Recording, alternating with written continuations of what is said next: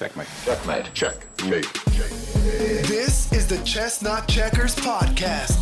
Checkmate. Learn a new mindset to create wealth. We need to be more independent thinkers, man. Passive income. Mathematics is precise. A successful business. Chess moves. And money management strategies. This is Chestnut Checkers. So one thing I wanted to say is that for those of you who are building the long-term portfolios, and in a mentorship program, we talk about the concept of most of your money should be in long-term. It's easier to create wealth long-term as opposed to, quick trades and options, right? But it's easier to build wealth over time when you're dealing with a diversified portfolio, right? So we use 10-15% of our 10-50% of our net worth in options, because, we're not going to lead it off the plate because options are a great way to make quick money, a lot of money. And people see me trading options all the time and they think that's all I do, right? But that's not all I do. Most of my money is in long-term trades, right? Most of my money is in long-term trades. And one way that I create wealth, and this is the way that Warren Buffett does it, right? Is through high yield dividend producing stocks. We just had a credit class. We talked about how you can create wealth using that, borrowing money. And a lot of you guys right now, we're in a time of extremely historically low interest rates. Well, how can we make profit off of that? How can we make money with the interest rates being 2%, right? Well, what we can do, and I told people, I said, look, you got a house, you got assets all around, you got 401k plans, assets all around you. We need to figure out how to use those assets. You can't leave an asset sitting around and not making any money off of that. You got to figure out a way to make some money. Well, because we have such low interest rates, we could take a lot of these assets, your 401k, the mortgage on your house, different ways we can get money, right? And we could put them in high yield dividends, high yield stocks, high yield ETFs, high yield real estate investment trusts. We can make more money back than we're paying in interest. That's a easy, quick, passive income stream, right? For example, AT&T is a company. It's boring. It's probably one of the most boring companies out there, man. AT&T, what the heck? That's one of the oldest companies, but AT&T is projected to generate a 7.2 dividend next year, 7.2%. So every $100 you put in, you get 7.2 back, right? And it's not as sexy as doing a 400% option, making your money on that, but that's how you build wealth, slow, steady over time. AT&T is one of the highest paying dividends out there. It's one of the most guaranteed dividends out there. It's one of the most unknown that people don't really talk about dividends out there, right? Because we can make some good money, right, using in dividend stocks. We can't put all our money in the options. We can't put all our money in the Apples, the Amazons, the Snowflakes, which I still strongly believe in. Snowflake's gonna be extremely good. Back when Snowflake was doing the IPO, I predicted by the end of the year it'd be 200%. Now, that was based on the $85 valuation, because that's what they started out with, is $85. It ended up being hundreds, right? That's what it started out at. But now it ended up being hundreds, which, so it's not like I thought it would be, but it is. But I still think it has the potential to double over the next 6 months to a year, I was still right technically because it started at 85. I said it would go up 200. It's at 250 now, so I was still technically right. But people weren't able to buy it at that price.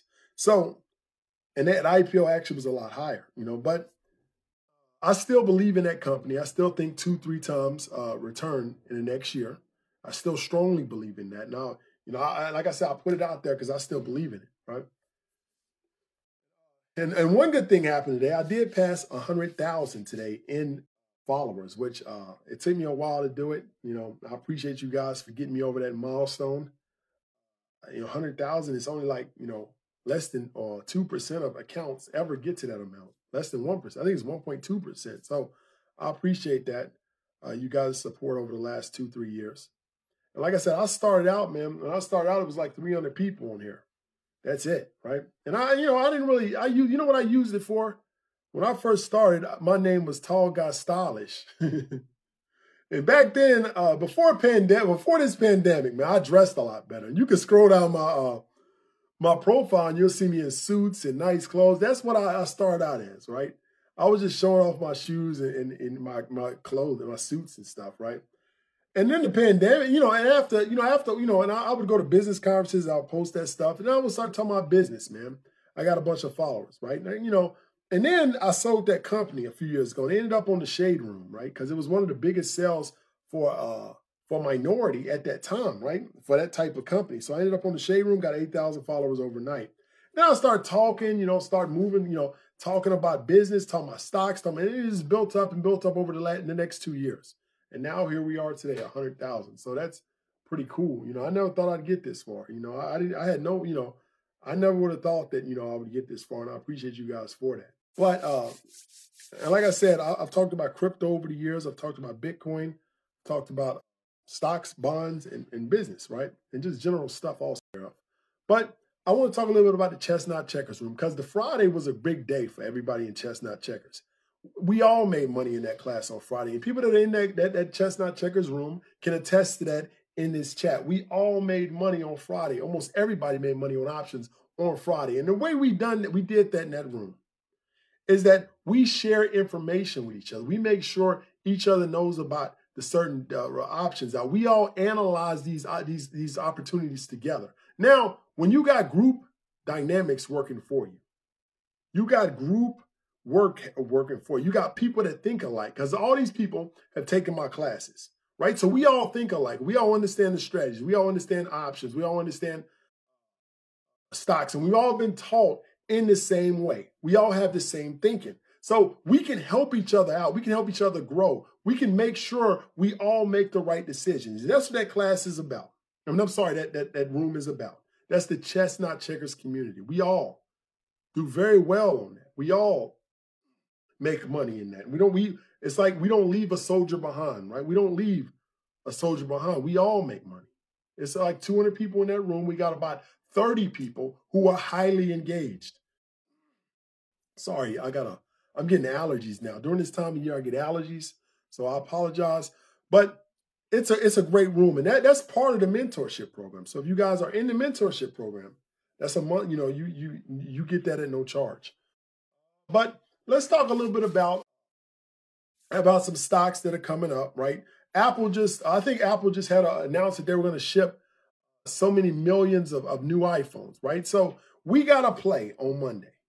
Yeah, a lot of people made money on Peloton. Somebody alerted everybody about Peloton, and we all made money on Peloton on Friday. That was the stock that we all made money on Friday. Everybody in that class made a lot of money, right? It's it's a great community, man, and I really love you guys for being in there, right? I really care about that group of people.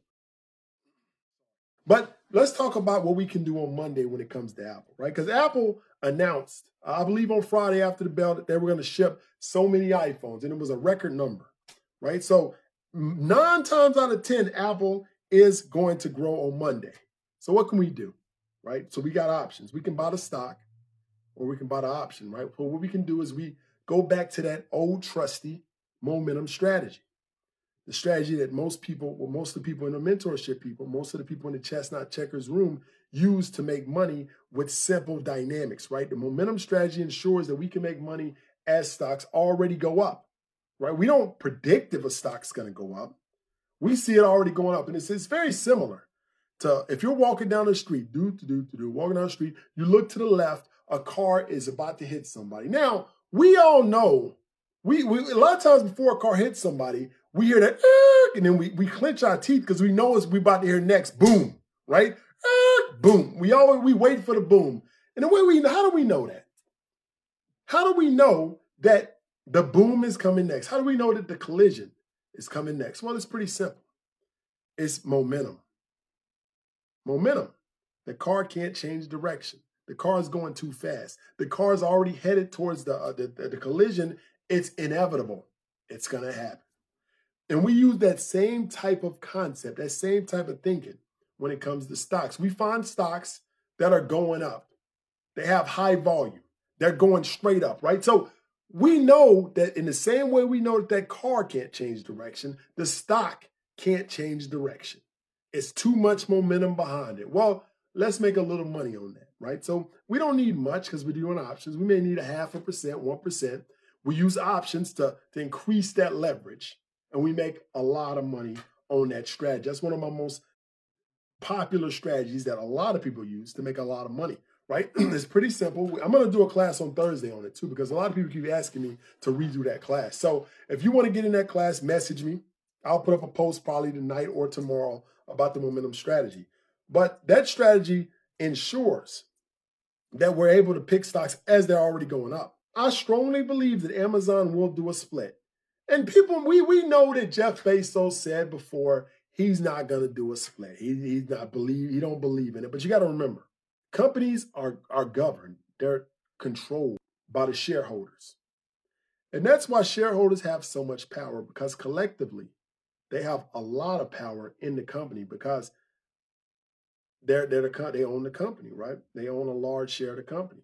So if shareholders will demand that Amazon splits, they'll demand that Amazon does a split. Because imagine I'm an Amazon shareholder.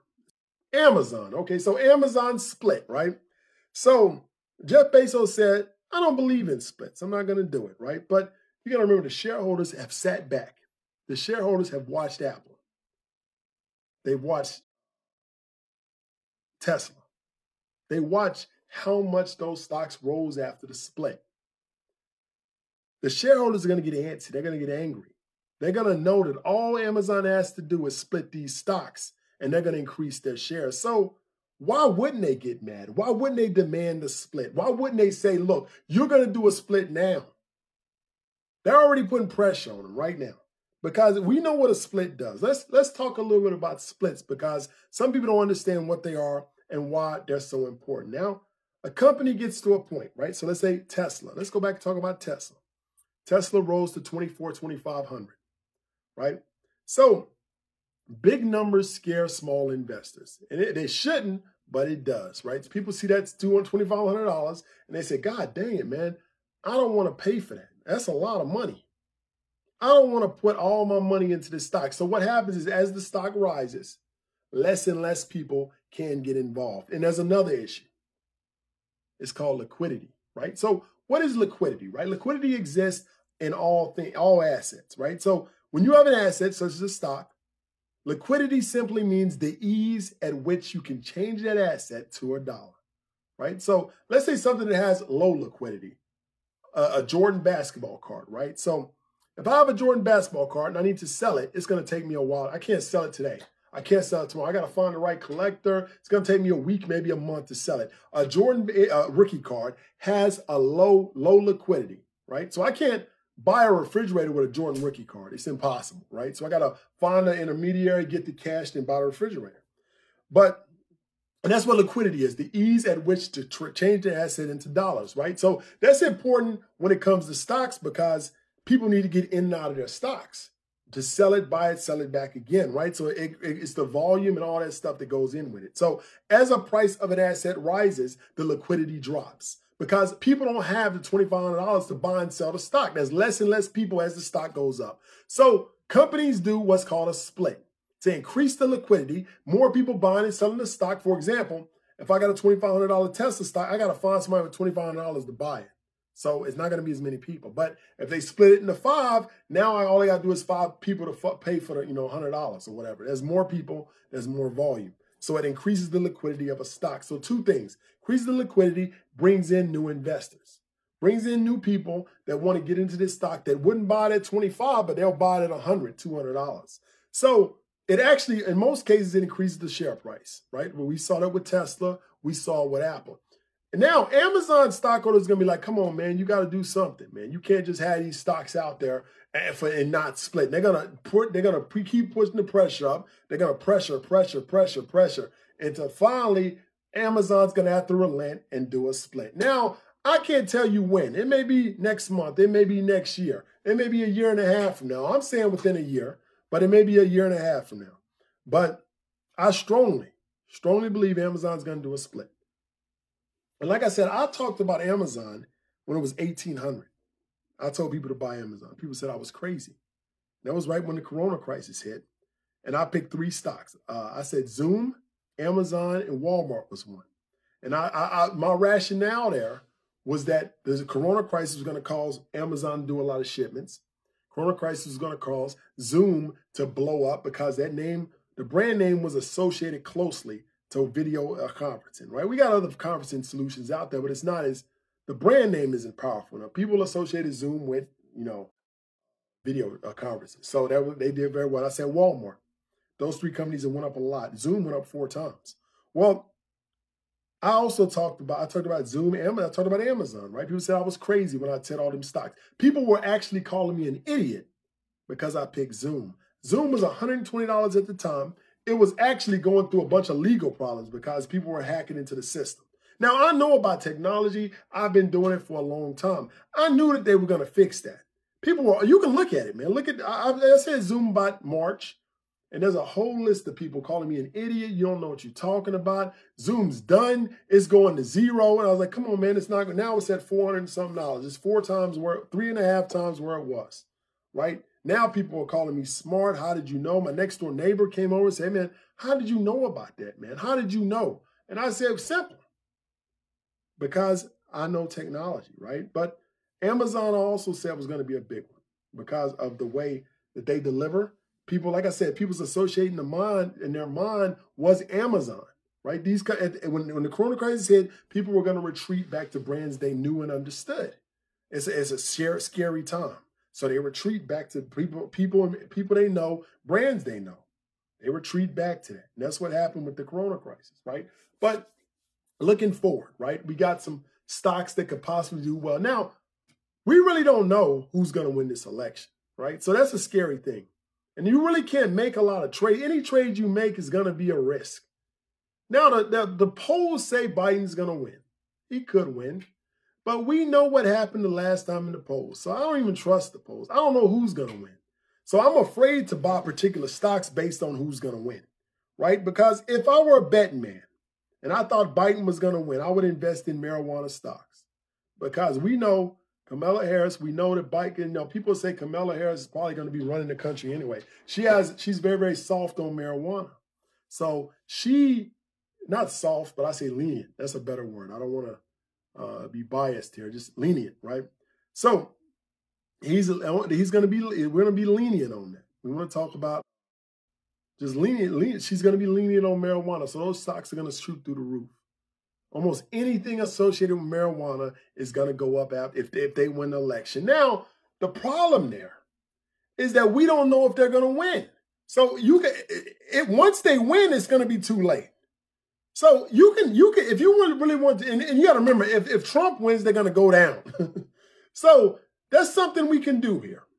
There's a particular strategy that we can make money, right? Now, I'm thinking about doing that because I'm thinking, and I'm actually going to write an article about it because I think it's going to be a good one. Now, if we see a stock, we see an asset, we don't know which way it's going to go, but we figure it's going to be hard in any direction.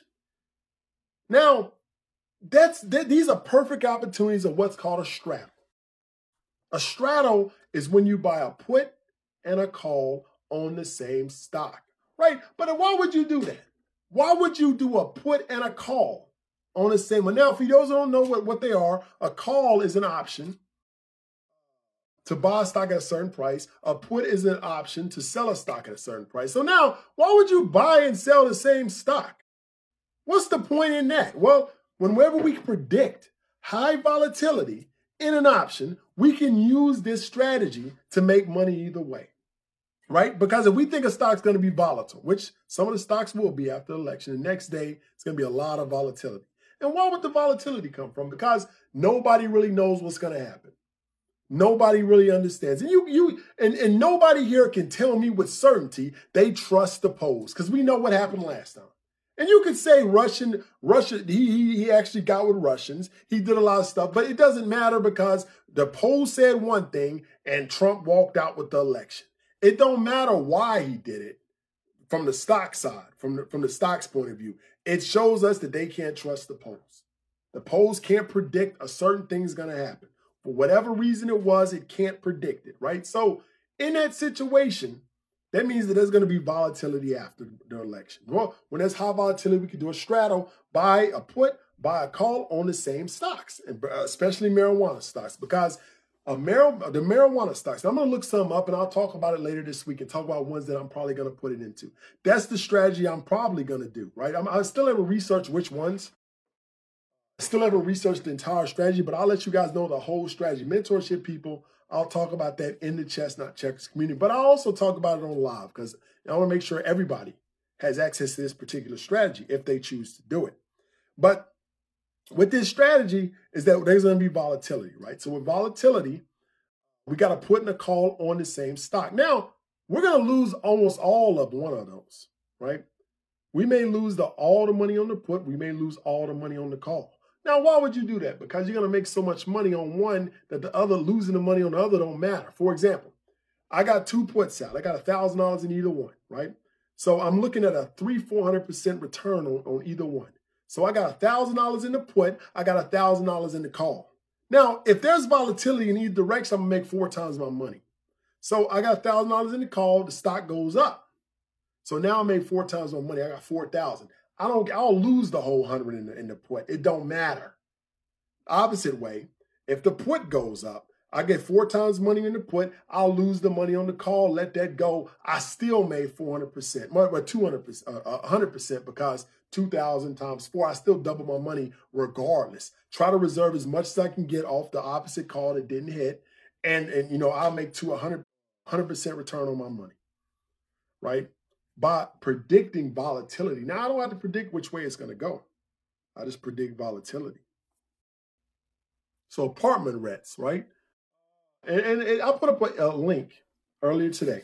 And there's several articles and analysis that are come out this week that talks about how the United States is going to become a renter nation, right?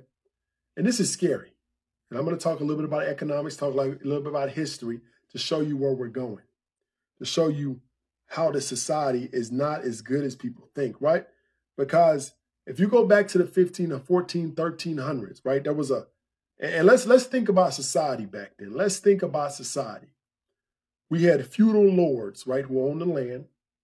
We had people living on the land, didn't own the land, but they lived on it, they paid rent, or they worked the land, right? So the rich owned the land. They got profits off the land through land being a landlord or letting the people work the land. But the peasants didn't own any land. Then you got the middle class who were labor, they were laborers, but they owned their own businesses, right? Now let's think about today's society, right? Entrepreneurship is getting pushed a lot, which is great. But we got to think about it. Let's go back to 1300. Now, in those days, the middle class was all entrepreneurs. But they weren't entrepreneurs in the type we think, right? They were blacksmiths, farmers. A farmer is technically an entrepreneur. A shoe horseman, the shoes horses, is technically an entrepreneur. Somebody who collects eggs and sells them on the street is technically an entrepreneur.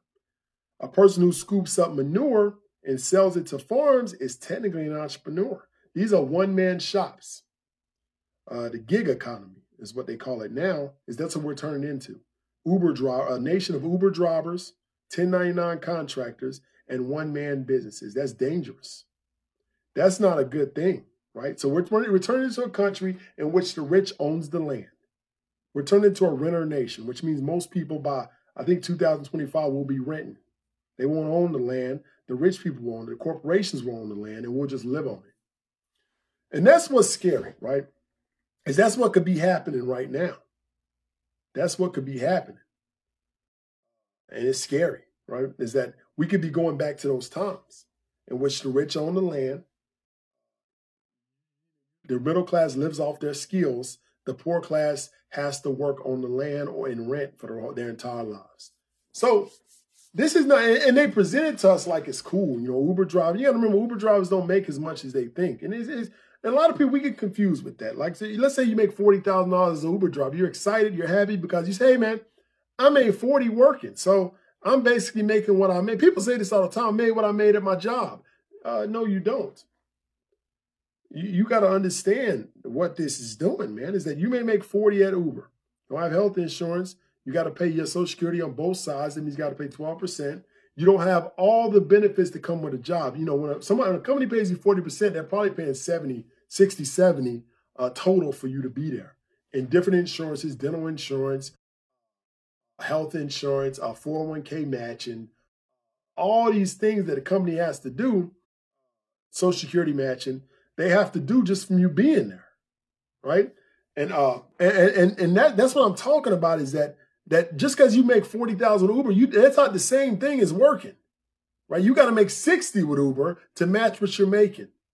And the people don't realize that. They get happy, and that's what's happening. Society is creating a whole nation of 1099 contractors. It's actually a smart business move, but it's bad for the country. Now, all you got to do is you got a contractor. You don't have to pay his taxes. You don't have to do nothing to him. He's not an employee. You don't even have to treat him right. Right? You're not bound by the laws because this dude technically is an entrepreneur. You're not bound by any laws. You're not bound by anything. Right? You can treat the dude like God. You can cut him off at any time. You don't have to pay his health insurance or nothing. And the dude, in most cases, these Uber drivers are happy. These gig economy people are happy. They think that everything's okay, but it's not.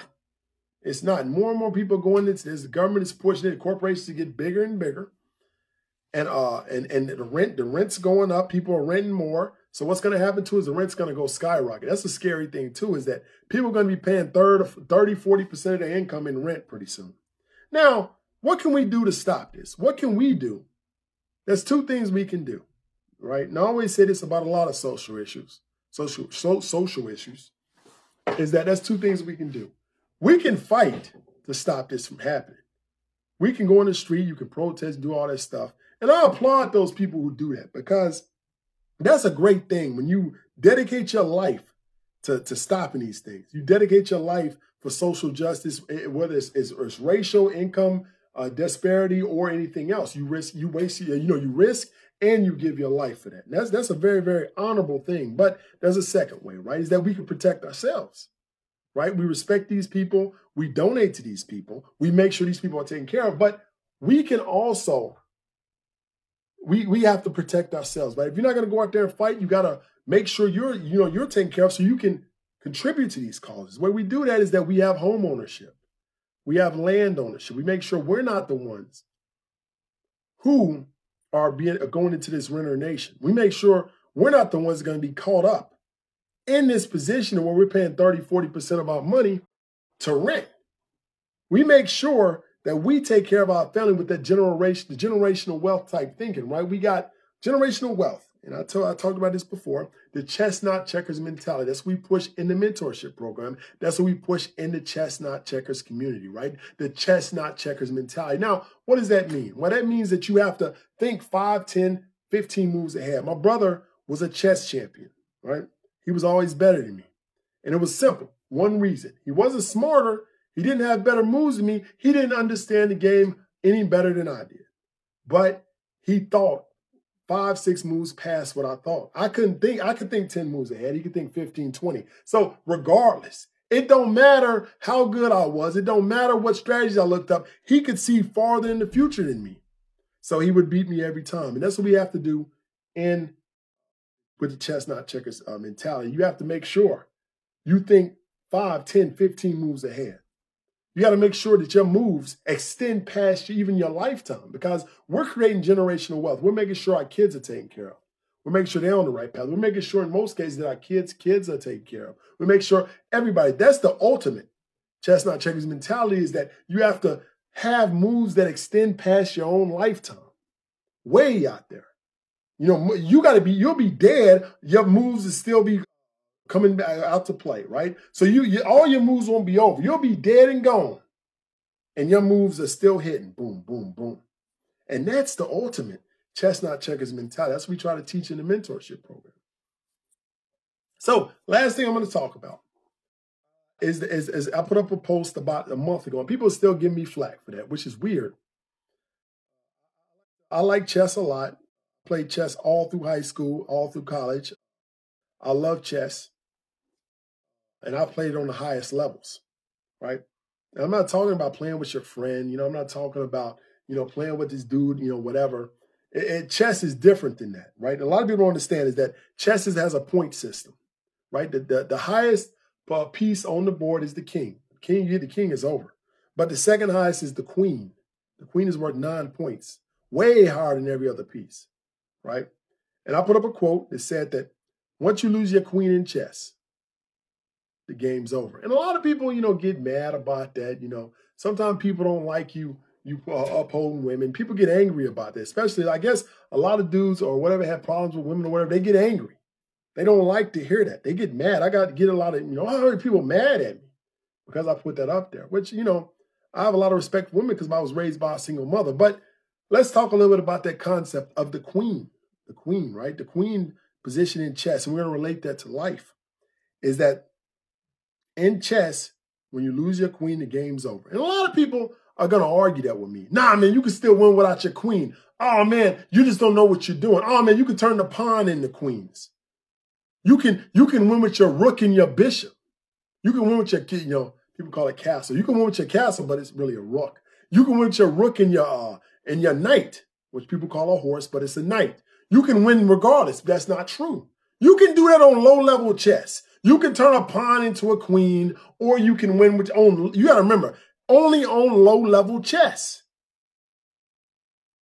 High-level chess, people lose their queen, which never happens. If it does happen, dude tips his king and resigns the game. And that's and you can look that up. Up high-level chess, if they lose their queen, they resign. They don't continue no more because it's considered disrespectful to continue without your queen. Because it's so important. And you're wasting the other dude's time because the game's over. It's disrespectful, right? And nothing disrespectful. Actually get checkmated, that never happens in upper level chess.